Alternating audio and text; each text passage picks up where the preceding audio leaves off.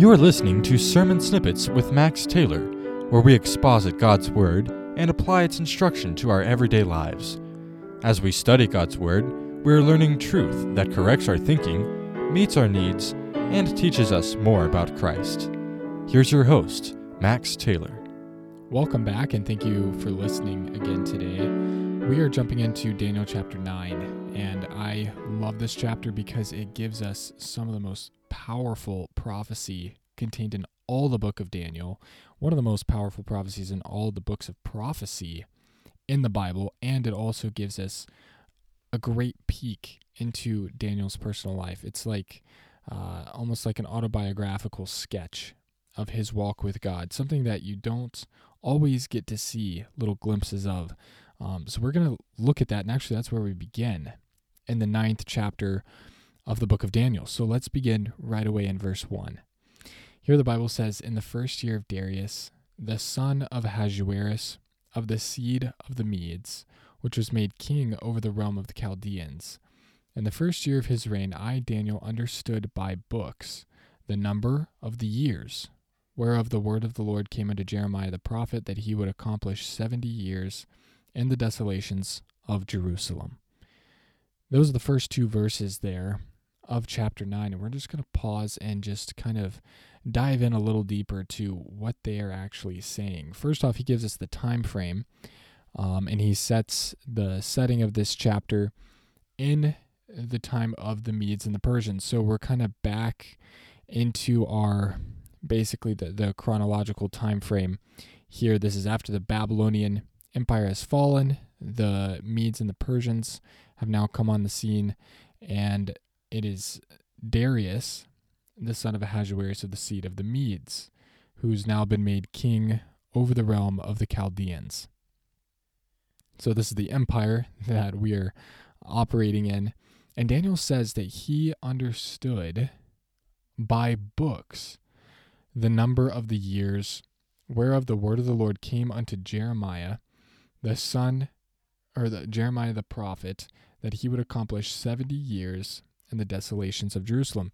This is amazing to think. One of the most fascinating parts of studying chronology or studying the characters of Scripture, those who wrote Scripture, the prophets, and the time frame, is seeing which characters of Scripture were contemporary with one another. So here we have Daniel, who is all the way in what was called the Babylonian Empire, this land of Persia. He's far, far away from Israel, but he is reading the prophecies of Jeremiah, who lived about the same time. Now, Jeremiah was possibly a little bit earlier because he was also prophesying during the reign of some of the kings. So he would have been older than Daniel.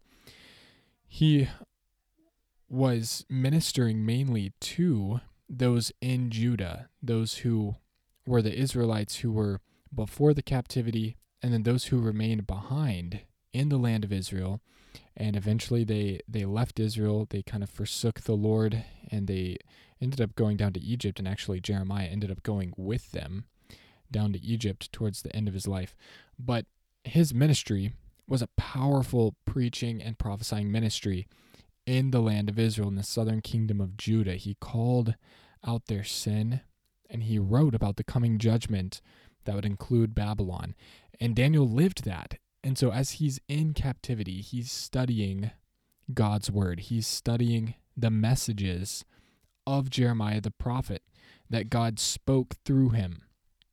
And so as he's studying, here's Daniel, and he understands by books that basically the judgment on Jerusalem and on the southern kingdom of Israel was going to last a prescribed length of time, and that was 70 years. And God lays that out in the book of Jeremiah. So as Daniel's studying, he comes to find that out. And that is an amazing feeling and experience whenever you're studying God's word and a realization just hits you.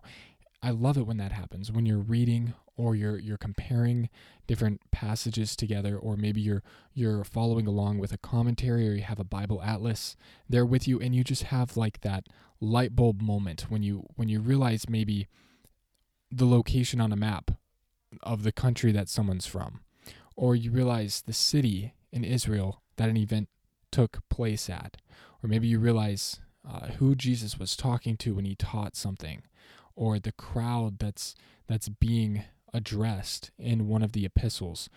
It's amazing when you study God's word and you come to a realization, you learn something new that you didn't know before. And even Daniel, we see this man that God used to interpret visions, to speak to kings and rulers of empires, to give some of the most powerful prophecies and messages.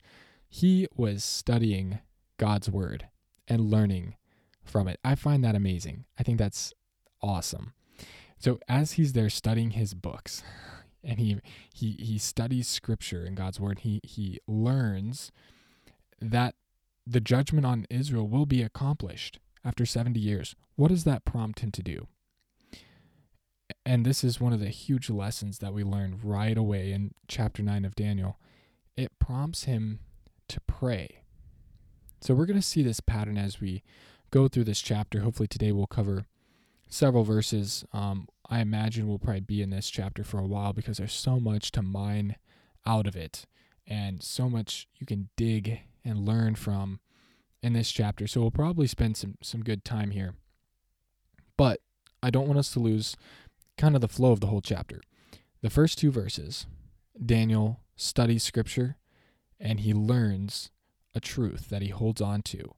And that's this prophecy that really deals with his life, things that he's living through right then. And he realizes and he clings to God's word and the prophecy that the judgment is going to be for 70 years. Then verses 3 all the way down through verse 20 is his prayer. So he goes from studying scripture immediately into prayer. And that prompts him to pray. And as he's praying, God answers him by giving him a vision. That's the flow. That's the big picture of chapter 9. He's studying God's word. That prompts him to pray. And then God speaks to him in this powerful vision that we will get to. It's actually a very short prophecy, very short vision in the end of Daniel chapter 9. But it is literally tidal waves of information and of biblical prophecy. And it's just so impactful in the way that we view the future events, the events that were future to Daniel that we now know of as past and still future events. It's amazing. There's even a parenthesis in there that we'll get to when we study that prophecy. But it's a short prophecy. But what happened that led up to that is he was praying. And before he was praying, he was studying God's word.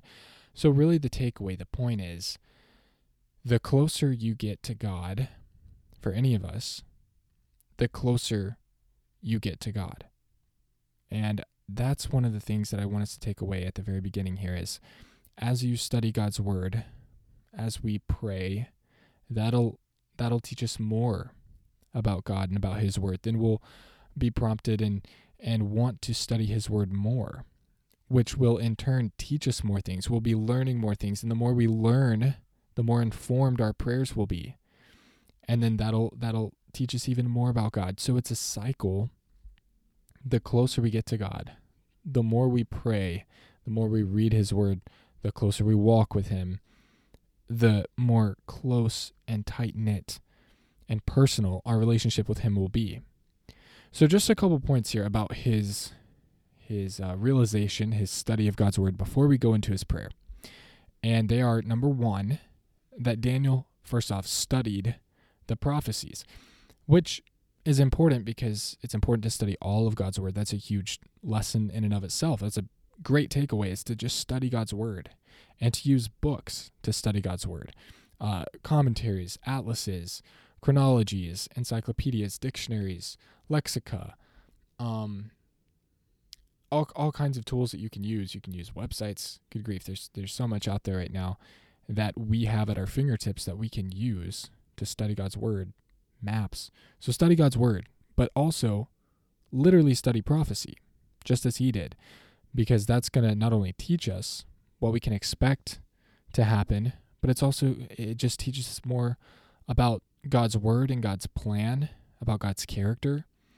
And that's really encouraging, and it's really necessary that we study prophecy. Huge emphasis throughout God's word on studying the prophetic books. So that's the first thing. Daniel studied prophecies. Number 2, Daniel interpreted these prophecies literally. Now that's important because that gets into your Bible interpretation method, how you understand Scripture, your philosophy of how you interpret different passages and how you study God's word. Your hermeneutics is what that's called, the art of studying God's word. And that's not just a fancy term for preachers who are vocationally studying God's word. That's for every believer. Every Christian should have a method of how they study God's word, should have a hermeneutic. There should be a proper philosophy of interpretation of God's word. So what does it tell us? It tells us that he read about Jeremiah's prophecy that the desolation would come upon Jerusalem and it would last 70 years. Now, he didn't take that 70 years and make something, mystical out of it. He didn't just explain it away as some allegory or say it just represented something. He believed, we're going to see that as we go through his prayer, he believed that it was literally 70 years. So that teaches us when we study Scripture, we should follow that same example. We should take what the Bible says literally, exactly as it is in the plain reading, unless it is indicated in the passage that it represents something different. So he studied prophecy and he interpreted prophecy literally. And the third thing, which is just as important, is that Daniel believed the prophecies that he studied. He didn't just read about it. He didn't just learn for the sake of argument or for the sake of being educated and well-informed. He believed it. He clung with hope to what he read. He let it affect his heart. It was impactful in his life, and we see that when we get to his prayer. So we'll just read a couple of these verses of his prayer and start into it here this week, and that's where we'll pick up next week. So let's begin in verse 3. Remember, this prayer goes from verse 3 all the way down to verse 20. So verse 3 says, "And I set my face unto the Lord God to seek by prayer and supplications with fasting and sackcloth and ashes. And I prayed unto the Lord my God and made my confession and said, O Lord, the great and dreadful God, keeping the covenant and mercy to them that love him and to them that keep his commandments." Now, right away, we see that his prayer is full of passion. And really, his heart's condition was prepared by his study of God's word. And, there's that kind of debate, I guess, on whether you should pray before reading Scripture or read Scripture before prayer. Both of them affect each other. When you pray, that prepares you for reading. And when you read, that study of God's word really puts your heart in the right spiritual condition that's required to pray. And all of that is required to study and understand prophecy and to believe in that. So it's a condition of the heart. And that's what studying God's word, that's what walking with God, being close with God is all about. It's about a condition of the heart. So whatever you do, if it's start with prayer, if it's you start with reading God's word, or maybe you start your morning off with a study in Scripture, or whether it be writing Scripture or a hymn that you hum, that should be a tool to get our hearts in the right spiritual condition to walk closely with God. And the closer you are with God, the closer you will be with him.